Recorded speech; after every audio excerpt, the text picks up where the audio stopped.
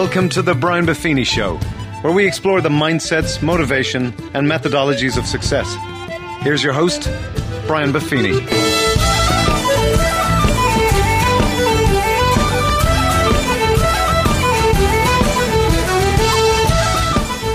Well, top of the morning to you, and welcome to the Brian Buffini Show. I'm coming to you backstage from a recent success tour stop here in Dallas, Texas. And I am very excited and very honored today to be sharing the mic with a very special guest. Carey Lohrenz was the first female F-14 Tomcat fighter pilot. I think I could just stop right there. I grew up, came to America. The first movie I saw when I came to America, moved to San Diego, was Top Gun.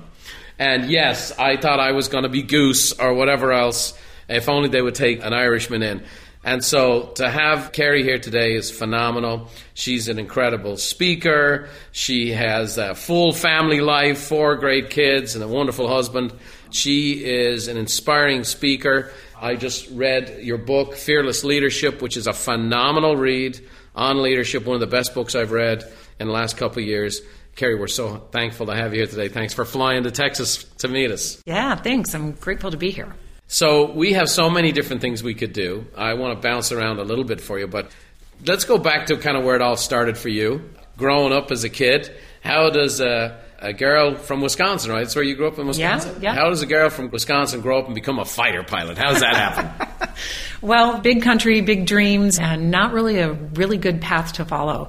I was really fortunate. My dad was a pilot for the Marine Corps, and I have an older brother who's just a year older than me who is also very interested in flying. Right. And so we grew up around it. However, even though I was very interested in doing it and I thought it was something that I wanted to do, there were no visible role models. There were really no women flying that I could see. And I knew the WASPs had flown in the 1940s and were definite contributors to our efforts then, but then they went away. Right. So trying to figure out how do you achieve a dream when there's no path forward or nobody who looks like you kind of modeling the way is a bit of a challenge. Now, did your dad encourage you? He did, but he didn't push me in that direction. He always was very quiet and supportive, but just to the extent of, hey, if it's something that you want to do, I think it could be a good path. Which is kind of cool, right? There's people have the stereotype of a Marine Corps guy, right? And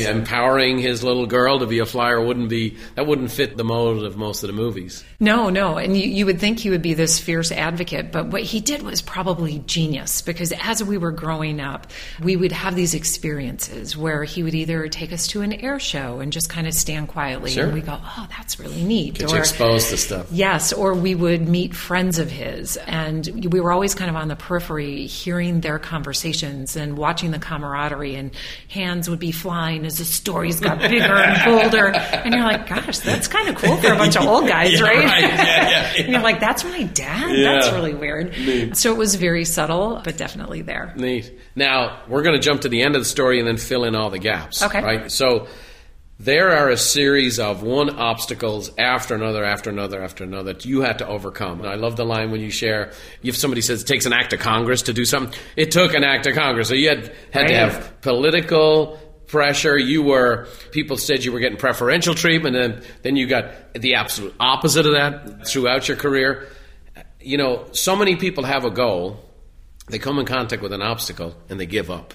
Right. You had to go through dozens and dozens and dozens of everything across the board. From one hand, you're not feminine enough. From one hand, you're too feminine. You're getting preferential treatment, to actually meeting genuine bigotry and discrimination. How is it you kept moving forward? But so many people give up when they face obstacles. Right. Well, I think there is an element of this in certainly not only your mindset, but the beliefs that you have on what is possible. I came from what I would consider a supportive background, but a very humble background as well. As we discussed earlier, both of my grandparents from my dad's side were immigrants from Holland and from Hungary. Nice. And so I grew up watching them go in every day and do the work, the hard work of showing up when you're sick, when the hours are long, when it's not fun, when you have nothing. You show up in spite of that. And while you're doing that, you still invest in the relationships. You take care of your family. You are just present. So I think there's that underlying ethic, if you will, or that principle of, if you say you want something, you have to be willing to show up when it's no longer fun. Love that. And 80% of what you are going to do or what you are going to try to go for or try to achieve is having that ability to work through the stuff that's no longer fun. Right. And that is not easy. It takes grit. It takes a belief in yourself and a commitment to understanding that somebody else isn't achieving something greater than you because they are better resourced, or they're lucky, or they have greater opportunities than you have. It's that person, if you go back to the root of it, had the belief in their ability to write their own story. In spite of the obstacles, in spite of the people that are going to tell you no, that you're not good enough, you're not smart enough. How dare you? How dare you think you should be able to do this? And especially for women, that's really hard. Yeah, because right. It's, look at Miss Bossy Pants. She thinks she's Right. all that, right? Right. You don't deserve that success. You just, sit there quietly. So I think it's having that thread of, and that deeply rooted principle of not being afraid of hard work, and that you have to show up. Well, I love your story, and we were talking about Jamie Nowak, who, she's been with our company for 21 years. She was 21 years of age when I met her, and she was a client for 9 years, and now she's worked with us for 12. And I'm like her second dad type deal. And I tell her all the time, the thing that makes her so powerful. She's gone through some really tough things in her life, but she's fully feminine and fully present and fully who she is. And that's what I think is so spectacular about your story, is you had to thrive in a man's world, in a man's profession, and there's a uniqueness to people who are first. I've met a lot of people who are first at something in their life. Neil Armstrong, you name it. A lot of people who are first. It takes a certain type of chops to be able to do that. But that's the magic I see of you, is fully feminine, yet fully empowered, fully game, doing your thing. And you didn't I'm going to take on the world here. This is my goal, this is my objective, and I'm going to go pursue it. So there's a couple of things that kind of appeal to me right off the bat. First of all, I haven't shared this with you. As a little guy growing up, I was fascinated by the American space program. And so, the Irish don't have a space program. We never, we tried to put a man on the sun, we went up at night. So Neil Armstrong hadn't made a public appearance in 15 years. And I pursued him. I wrote him personal notes, built a relationship, ultimately got him to do his biography. And we actually have a recording that they're actually making a television program of here very soon. But I had him, we had Jim Lovell, otherwise known as Tom Hanks, from Apollo 13. That's right. And Gene Cernan. Gene Cernan was the last man on the moon, and he flew our plane a couple times. Each one of these guys went down the same path as you. In talking to Jim Lovell, here's the guy with Apollo 13, they make the movie of it and whatever else. And I said to him, was that the scariest thing you've ever been a part of? The whole world's watching you and whatever else. And he goes, not even close. He goes, landing on a flat top in a jet, landing at night. And then he told a specific story of how one time his lighting package was out. He had no instrumentation. And he actually had to followed the lights coming from the phosphorus, the kelp that was churned up by the aircraft carrier. I have landed on an aircraft carrier. That improved my prayer life more than anything else I can ever describe. Talk to us a little bit about the whole dynamic. The opening of your book is riveting, where you talk about what it's like to go land on an aircraft carrier when you're flying a jet. Talk us civilians who will never experience that through that process. Yeah, it is a grounding experience like no other that a human could probably go through, because it's this combination of you're operating in this perfectly pitch black environment. And if you think about what this would be like, it would be like going and sitting in your office chair, having somebody roll you into a closet, put a couple of blindfolds on, turn off the lights, have them shake the chair, spin you around, and still have to do your job successfully while you're operating at high rates of speed, coming aboard at 160 miles an hour with people 18 to 24 inches away from your wingtips. And the challenge in this, and what sometimes people don't understand kind of spatially or conceptually, is that an aircraft carrier is not like a landing strip where 10,000 feet is exactly where you left it, and it's going to be there as promised when you come back, whenever it is you decide to come back. Right. The ship is always running away and hiding in the worst weather it can find to protect itself, and you're on your own to figure out, how to get there with your instruments and whatnot. And it's moving away from you. And so when you're operating in certain areas around the globe, we only have about 6 feet of clearance coming aboard the ship to begin with. And if you go around the globe in a westerly direction, oftentimes the back end of that aircraft carrier will be up and out of the water 30 to 40 feet. And the first time you see the propellers of a nuclear-powered aircraft carrier up and out of water, if you are not a person of faith, whatever that faith may be, you will find faith in religion very, very quickly because you're convinced you're going to die. Yeah. You're looking right into the So it's pitching up and down 30 feet. It's like the runway's moving up and down 30 feet. Moving away from you. Like a giant earthquake, moving away from you. That's right. And you have... how small of a window to land it? Yeah, you have to come in timing-wise within a matter of just a couple of seconds because the deck sequencing. And so, naturally you have to remain calm and the guys on the deck remain calm, and sometimes they have to talk in and help you out a little bit, and we try to sound good on the radio, right? Because you don't want anybody to know that you're panicked. Right I'm going to die. And being out of gas is one of those things on an aircraft carrier that's also, or operating around that environment, that's quite terrifying. So we call being out of gas bingo. Bingo. Because who doesn't like bingo, right? I mean, you could get like a Starbucks card. You could get, who knows, right? Something good is going to come from bingo. McDonald's does it every year, right? That's right. So, and you don't want to sound not cool on the radio, so you'll just click your little microphone and go, hey, 107 Tomcat ball, bingo on the ball. And the guys on the deck go, Roger, 107, keep it coming. And everybody on the deck is like, wait, hold on a second, what? She's out of gas? And then they turn there like, I'm going to watch this, because they know, because you have 5,000 people on that ship watching you on a live feed.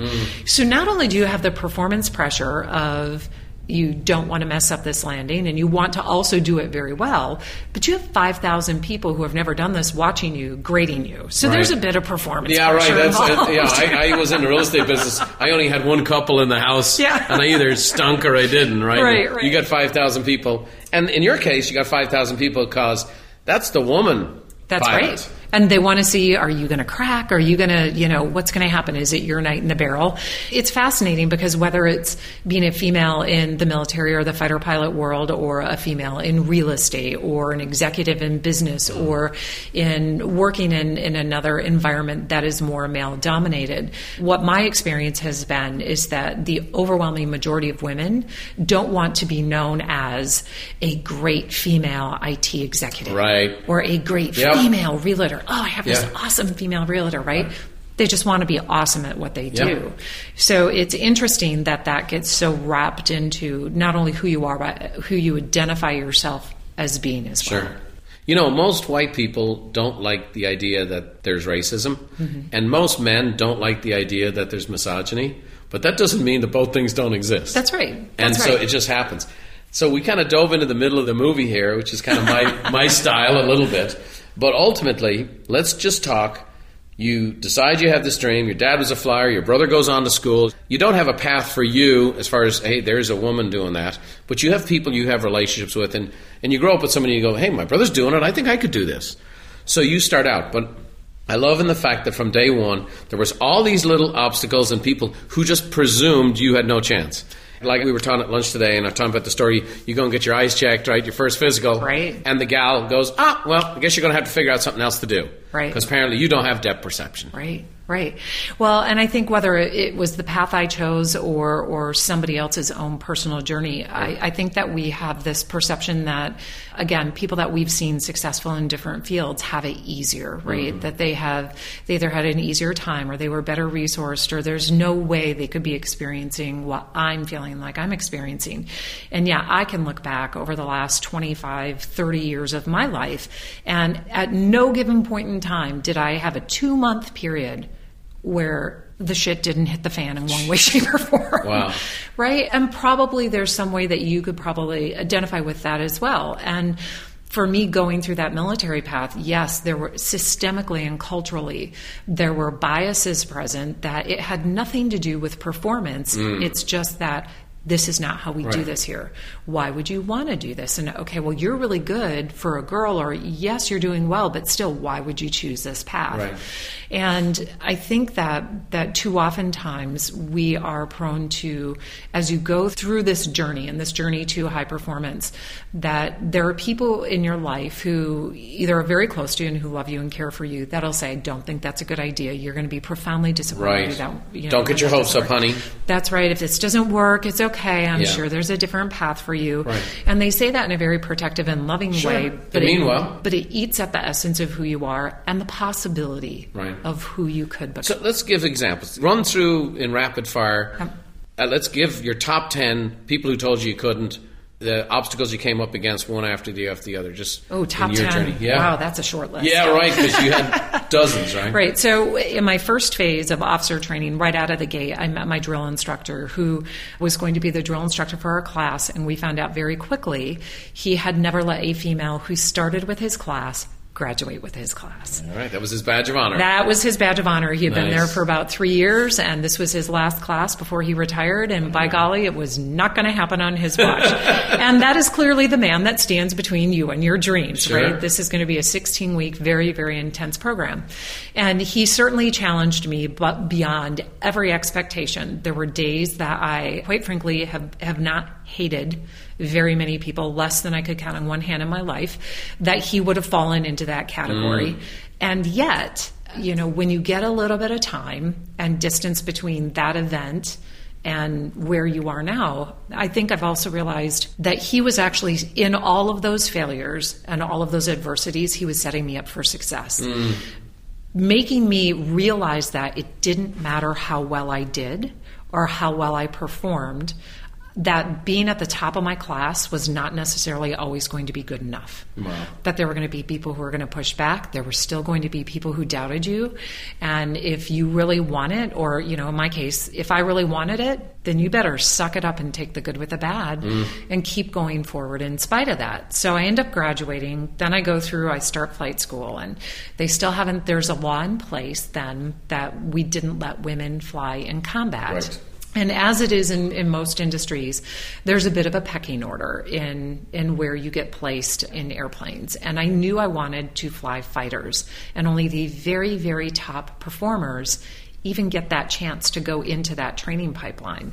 So I just tried to keep my head down and stay very grounded in, I am just going to do the best job I can and perform, and let my performance speak for itself. Because I'm young enough, and in my mind I'm like, it's just my performance that's going to matter. Nobody will notice that I'm female as long as I perform, right? That's the beauty of youth. Yeah. So I worked really hard to be a great wingman and share what I know and help other students, that were in my class, and was allowed the opportunity to then go and fly in that jet pipeline. And it takes about 2 years to become a winged naval aviator when you're in that jet pipeline. And I was about 6 weeks away from earning my wings, and things had gone quite well. But there was still all of this resistance, and they hadn't lifted the law yet that prohibited women from flying in combat. So I got called into my commanding officer's office, and there was a whole group of people on speakerphone there, and they proceeded to tell me that since they hadn't lifted that law that prohibits women from flying in combat, there's no room for me anymore in the Navy. So I can either get out, or I can go to a non-flying job. Which did I want? Jeez. Well, obviously I was gutted, and my whole idea behind... And you've been through the grind, you've been through the boot camps, you've been through... That's right. You've done 2 years of this now. Yeah, and you're showing up day in and day out, no matter what the pushback is. Yeah. And it became very clear to me that right then and there, it felt as though my performance didn't matter. Right. Because none of that was about my performance. Which is the most maddening thing of all. And it's frustrating, it's infuriating, it's disempowering because you feel like you have no control over what's happening, and you've done your part. Yeah. So now what? So I just said, well, those are two really interesting options. Can I have a little bit of time to think about it? Of course I grumble, like old people do, and say, okay. And I went back into this brief with about 50 other male aviators, Marine and Navy aviators. And I'm trying not to cry. right? Because I know it's not going to be like a nice, graceful little tears trickling down the cheek kind of cry. It's going to go straight on, full on ugly cry, right? Animal noises, snot coming out of your nose, the whole thing. The snot bubbles. It is not going to be pretty. But what you might not know is there's no crying in fighter pilot world, right? Imagine, You can't show any vulnerabilities. Sure. So I try to hold it all together. And when I can finally breathe somewhat normally again, I look around this room and I realize that, oh my gosh, the only reason I just had that conversation was that I dared to show up different. Yeah. I dared to show up female. Mm-hmm. And I wasn't okay with that because it had nothing to do with my performance. Right. So I went back into that commanding officer's office, walked in the door and just said, sir, with all due respect, because that's what you do. Sure. I don't want to get out of the Navy and I don't want to go to a non-flying job. We need to find a third way. Mm-hmm. Well, that's not generally how the 22-year-old usually talks to a commanding officer. I was very respectful, but in the institution of the U.S. military, that's right. Moves like a glacier. Yeah, I was pushing back very directly on the system, going, that's not okay. Yeah. So he sent me off and called me back in about a week and a half later with that same group of people on speakerphone and said, hey, this is what we're going to do. Assuming you continue to perform and you earn your wings, when you earn your wings in about a month and a half, we're going to write you orders that keep you here for 18 months as an instructor. So you can teach all the men how to fly and they get to go and live their dream. But what we think will happen is that Congress is going to work really quickly to lift the law that prohibits women from flying. Okay. Right? Because that's what Congress does. Yeah, right. They move really quickly on the important stuff. Yeah, that is true, yeah. But I'm young enough and I'm hopeful enough and I realize that's the only way I'm going to stay in the game. So it wasn't perfect, but they came up with option 3. That's right. Even though, think about it, a 22-year-old gal is going back to senior military commanders and going, you got to come up with another option. And you stood up for yourself. You fought for your value. You fought for your dream. And that looks insurmountable. If the U.S. government and the most powerful military in the history of the world says we're not doing something, that's tough. That's tougher than most people's obstacles. That is tough, and it's gutting, and it takes your breath away, and it makes you feel like you're going to collapse and that your world is caving in on you. And yet, what is the other option? That you say, okay, well, good enough. Yeah. And then you go out and you no longer have a shot at it. So it's, again, this goes back to that having just enough courage to, you can't be courageous 24 hours a day. Right. You need just enough courage in the moments that matter to throw it in there and go for it.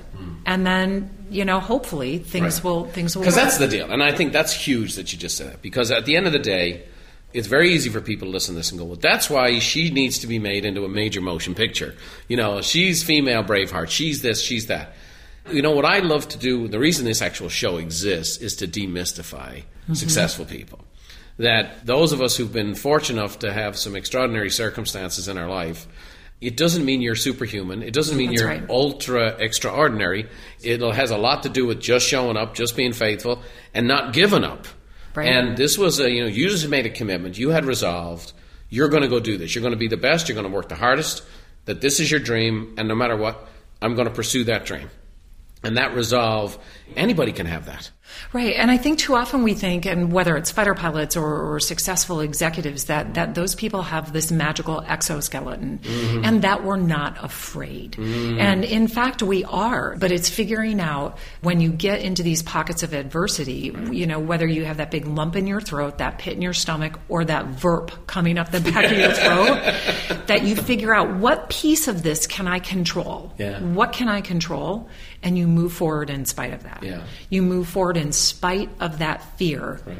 And then everything is figure-outable. Eleanor Roosevelt, right? Do the thing that we fear the most, and the death of fear is sure. Absolutely. So this continued on. So fast forward then, what happened? We're waiting on the act of Congress. So did you go and train people for 18 months? Right. No, so I was really fortunate. The day that my class ended up selecting, because I chose to stay in there and show up every day, even though I knew everybody else was going to go out and live their dreams and I was going to be left behind. Yep.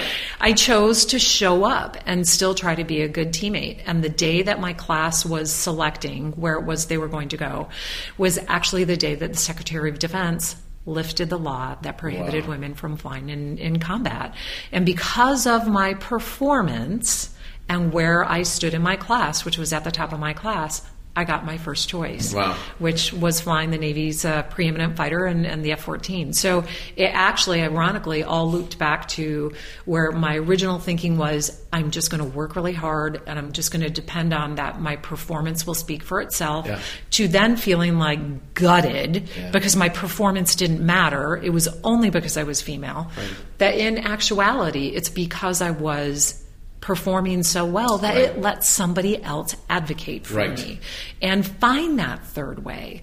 So that's where I think when you feel like everything's lost or you feel like everything is working against you, instead of just chucking it and saying, it's never going to work, use that adversity to introduce you to yourself and figure out what it takes to dig deep. We have an all-servant leader meeting we have about once every month, and I'll drop in about every third month and do a presentation to the staff. And I always look at the people's eyes, and we have, even though we're in business 22 years, we've had a lot of new folks join us recently. And I let them know, you're not toiling away in anonymity. We're watching. We're paying attention. And so many people feel like they're doing the right things, they're doing their best, and I haven't had my break, and I haven't. But at the end of the day, it's that consistency, it's that constancy of effort. That's what wins the day, And so at the end of the day, performance did matter. Absolutely, and it's this idea, and again, high performers are across the board will have had multiple failures, and failures of catastrophic resetting. My wife says, "Honey, when you make a mistake, it's a mushroom cloud." That's right. Go big, right? Just go big. If you're going to make a mistake, just go big. But if you operate ethically, and if you stay relentless, I am all about, and even with my kids, it doesn't. Everybody's going to have these dips. Stick with it. Stay tenacious. Stay relentless. If nobody, as long as you have a great work ethic and you operate with integrity, you cannot be beat. You bet. And we're going to get to some of that stuff because you got some beautiful elements in your book that I love that are just lock solid, super foundational, fundamental principles in application that work beautifully. As a San Diegan now, even though I'm a born Irishman, but I'm 32 years in San Diego, and I play golf at Torrey Pines. I live in an area in Del Mar that the F-14s flew over every single day, and it is something to behold. And for those that live in areas they don't have the experience, San Diego's a big military town, pro-military town. But to be able to stand on the golf course and have these F-14s a couple of feet apart, the ground is shaken, and just feel that power. And I had this buddy of mine, he would always go, "That's the sound of freedom right there." Just on a personal level, like how freaking awesome is it to be sitting in one of those fighter jets? I mean, was it all that you had hoped for? Yeah, for sure. I mean, everything from the speed rush to the power, the complexity of that machine itself, and also the yin and the yang of it was also very simple in that it was a very true airplane. That if you tried to force it into doing something that it didn't want to do, it would let you know. So as long as you are paying attention, it would be a good steward of you. But oftentimes I think that, probably the majority of people who had the opportunity to fly those or even fly fighters today would say, if I could do just the fun parts, then I'd totally stay in for the rest of my life. Oh, yeah. Right? Well, I get that all the time. Brian, I love the speaking. I want to be a speaker just like you. But I don't want to have to do that. But I don't want to have to travel. I don't want to stay in every crappy Holiday Inn till Kingdom Come. I don't want to get stuck in the airport, sleep on the floor. A couple of things real quick, and then I want to ask you a couple of questions straight from the book. Okay. And then we have 5 questions we've asked every guest that we get. It's just a cool get-to-know Carey piece that we find a lot of commonality in the most successful people we've interviewed. But a couple of things. I love the idea you have in the book of developing a why not me attitude. Talk to that a little bit, because I think that could help a lot of folks who are listening. Well, I think, again, this goes back to if you don't have that attitude, you're very, very quick to look at all the reasons why you can't be successful. We look at the top people in different fields, and again, we give them these attributes or these false ideas of, well, they're so successful because they have something we don't. And yet, at the end of the day, the commonality is that the people who achieve any level of success are the ones who stepped in it and said, I'm going to go for it. Let's just see what happens. And that instead of looking for all the excuses or thinking, boy, I don't know, what if people laugh at me? What if they say, well, she's not as good at this as so-and-so? So what? I mean, we talk about speaking. I've been on a stage. I've had my heels stuck. I've had the whole system go down behind me where people turn their phones on and you give the rest of your presentation, no mic, no AV, no anything. I've thrown my clicker into the audience by accident, and I just said, hey, I'll be taking questions from the floor for the next couple of minutes. And some people that would stop them in their tracks, right? But if you keep perspective on this stuff and just go for it and actually apply yourself, why not you? Give yourself the possibility, that possibility thinking of, instead of all catastrophizing, all of the things that could go wrong, what if something goes wrong? It's funny, that phrase is ultimately, the Boston Red Sox had the longest drought in sports history in the American League. And the whole almost identity of the Northeast was around, we are going to find a way to lose. And you would be at a Red Sox game, and they would have the greatest team in the world, and one bad thing would happen, and everyone in the field would feel the energy of the audience going, we're going to find a way to screw this up. And finally, what turned it around, they developed a phrase that said, why not us? Why not us? Why not us? And sure enough, they win the World Series in 2004, and then they win it a couple more times right after that. And so that why not us as a team came down to why not me? And so someone had to be the first F-14 pilot who was a female. Why not you? Right. And so ultimately get to that question. Because in this show, we do mindset, we do motivation, we also do methodologies. I'm big into people who've been there, done that. I don't interview many authors who I wrote a book and that's what I've done. I'm a speaker because I speak. I always want to hear from someone who's been there, done that. You wrote the book after you had the successful career. You're the speaker now, and you do an incredible job. We're excited to have you at our audience and many other events we have lined up for you. But you've been there, done that. And I love in your methodologies, you have 3 Ps. Prepare, perform, prevail. Just a few minutes on that. I just think that's very, very powerful. Okay, and I do as well. And obviously we worked in the military and in the fighter aviation world in an extraordinarily complex environment at high rates of speed, and an environment that was very combative, constantly changing, with very little predictability within it. So we had to have very straightforward processes and frameworks so that we could operate at high rates of speed, understanding what success should look like so that we can be flexible in the way we are going to achieve that success, but also very thoughtful. So the prepare phase is taking that time to do the planning and plan with your team so that everybody has a great situational awareness. Now, you may not do everything that everybody offers to you, but they'll at least be involved in understanding why you chose not to go that direction. Because we know that the more you plan, and that you plan effectively, which does not mean it needs to take 2 days, but plan very effectively, you can reduce your execution errors.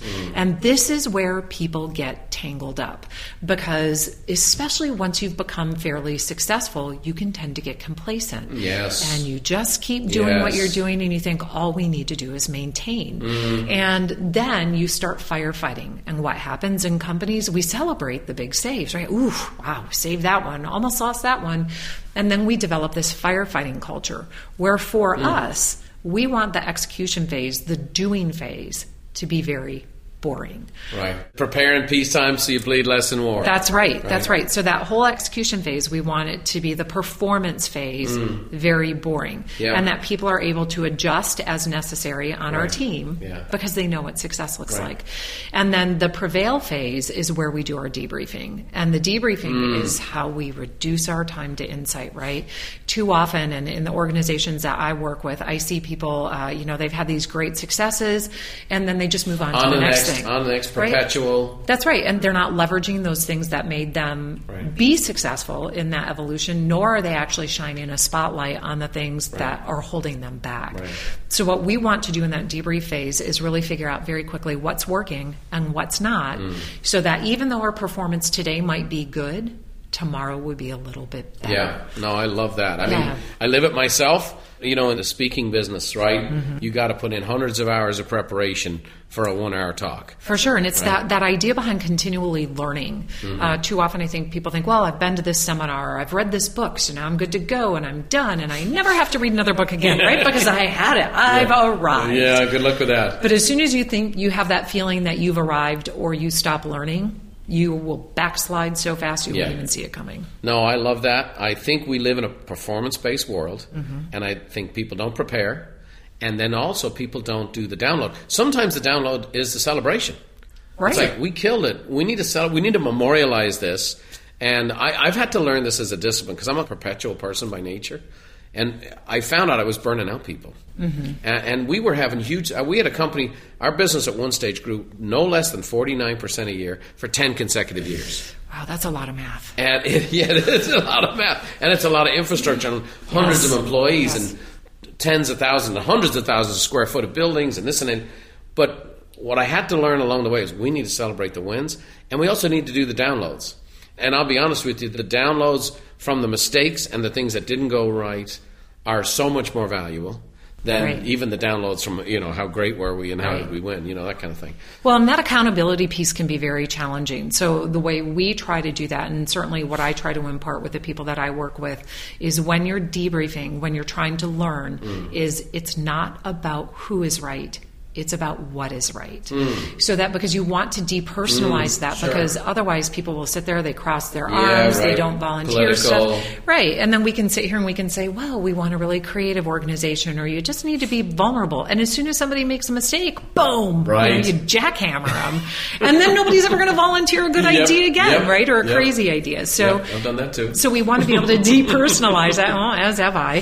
Depersonalize it and just remember, okay, keep the main thing the main thing. What were we trying to achieve? What can we do better? What do we need to not do next time? And do we need to change something in our processes that will allow us to be successful quicker? Love it. Love it. There's more to it.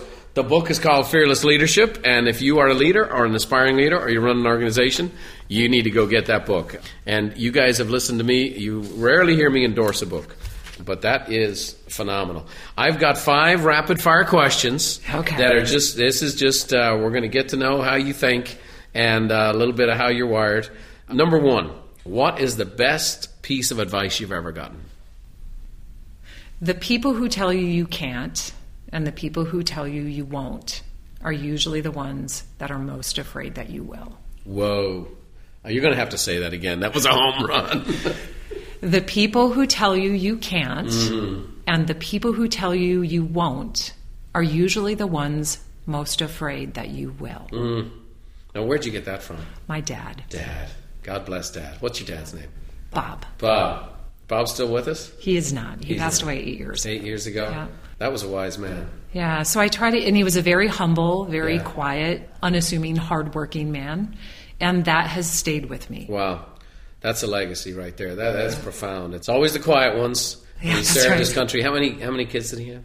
2. 2 kids. Just myself and my brother. And you doubled up and went with 4. I know. We're going to talk about that here. Speaker, mom, the 4 kids, the whole thing. Brilliant. I will remember that quote for a long time. That's brilliant. Okay, what one talent or gift do you wish you possessed that you currently don't? Ooh.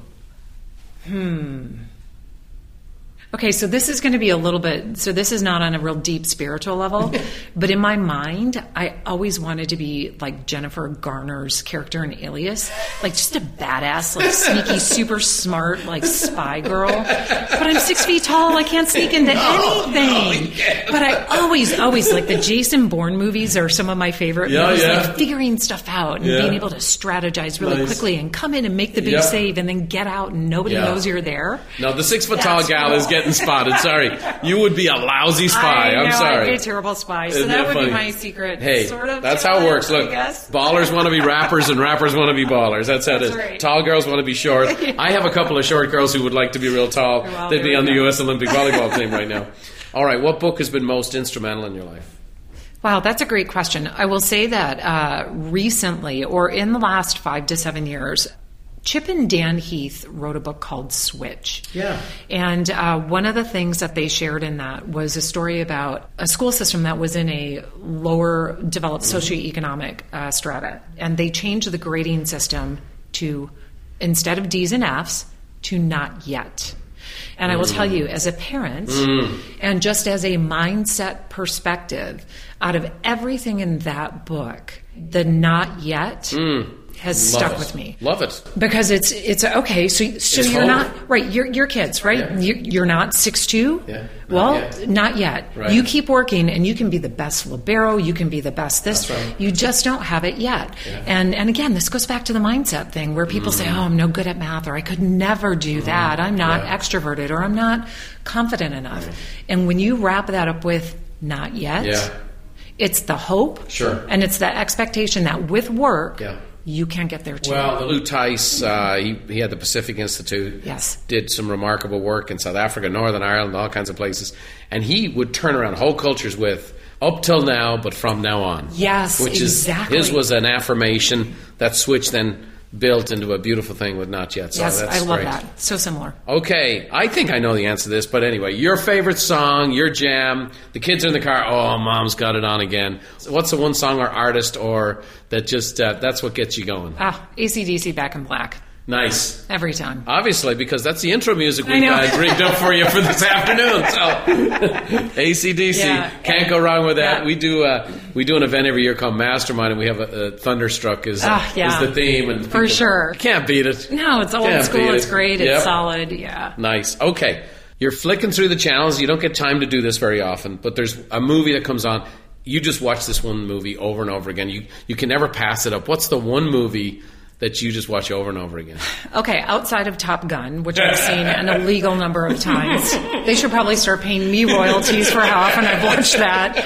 Honest to Pete, any Jason Bourne movie. Come on. Honest to Pete, there's something about, again, that trying to figure things out. He tries to maintain relationships in really bad situations. I love the Jason Bourne series. Also, doesn't it connect with you? He is relentless. He is the guy that's been told he can't be a fighter pilot too, from everyone, from organizations, from government, from this and that and the other. Yes. So. And he's always told he's not good enough. And then when and sorry, I'm going to wreck this if anybody hasn't seen all the movies, but when he's brought back in and they say you were the perfect target because he wasn't confident, he was a broken man, so they tried to groom him. I don't know. I can watch that all the time. That's great. Yeah. It's good stuff. Well, let me share this with you. We've had a short amount of time together. I love your energy. I love your spirit. I love your message. I love what you're doing for our audience and the audience here today. But I also am very, very excited for what the future holds, because I think there's an awful lot of people in need of what you bring to the table. Thank you. And that you are been there, done that woman. You're a hell of a pilot, a hell of a person, a great speaker, and a great author. An author who actually wrote her own book. There's only a few of us left, Carey. You know, I've met some of these guys, they've never even read the books that's under their name. It's great stuff. So thanks for being our guest here today. I hope everyone listening, you enjoyed today's show. Please head over to iTunes and leave us a review. We love to hear your feedback. You guys know we don't do sponsors, we don't do commercials. Our goal with this show is to positively influence as many people as we can. And all we ask of you is to share it with your friends. So if you know somebody who would greatly appreciate a word of encouragement from Carey Lohrenz today, why don't you pass this message on to them and have them download and listen to it for free. So as I finish here today, I leave you with the words that my grandfather gave to me. Carey got her words from her dad. And he used to say, may the roads rise up to meet you, and may the wind always be at your back. May the rain fall soft upon your fields, and the sunshine warm upon your face. And until we meet again, may God hold you in the hollow of his hand. We'll see you next time.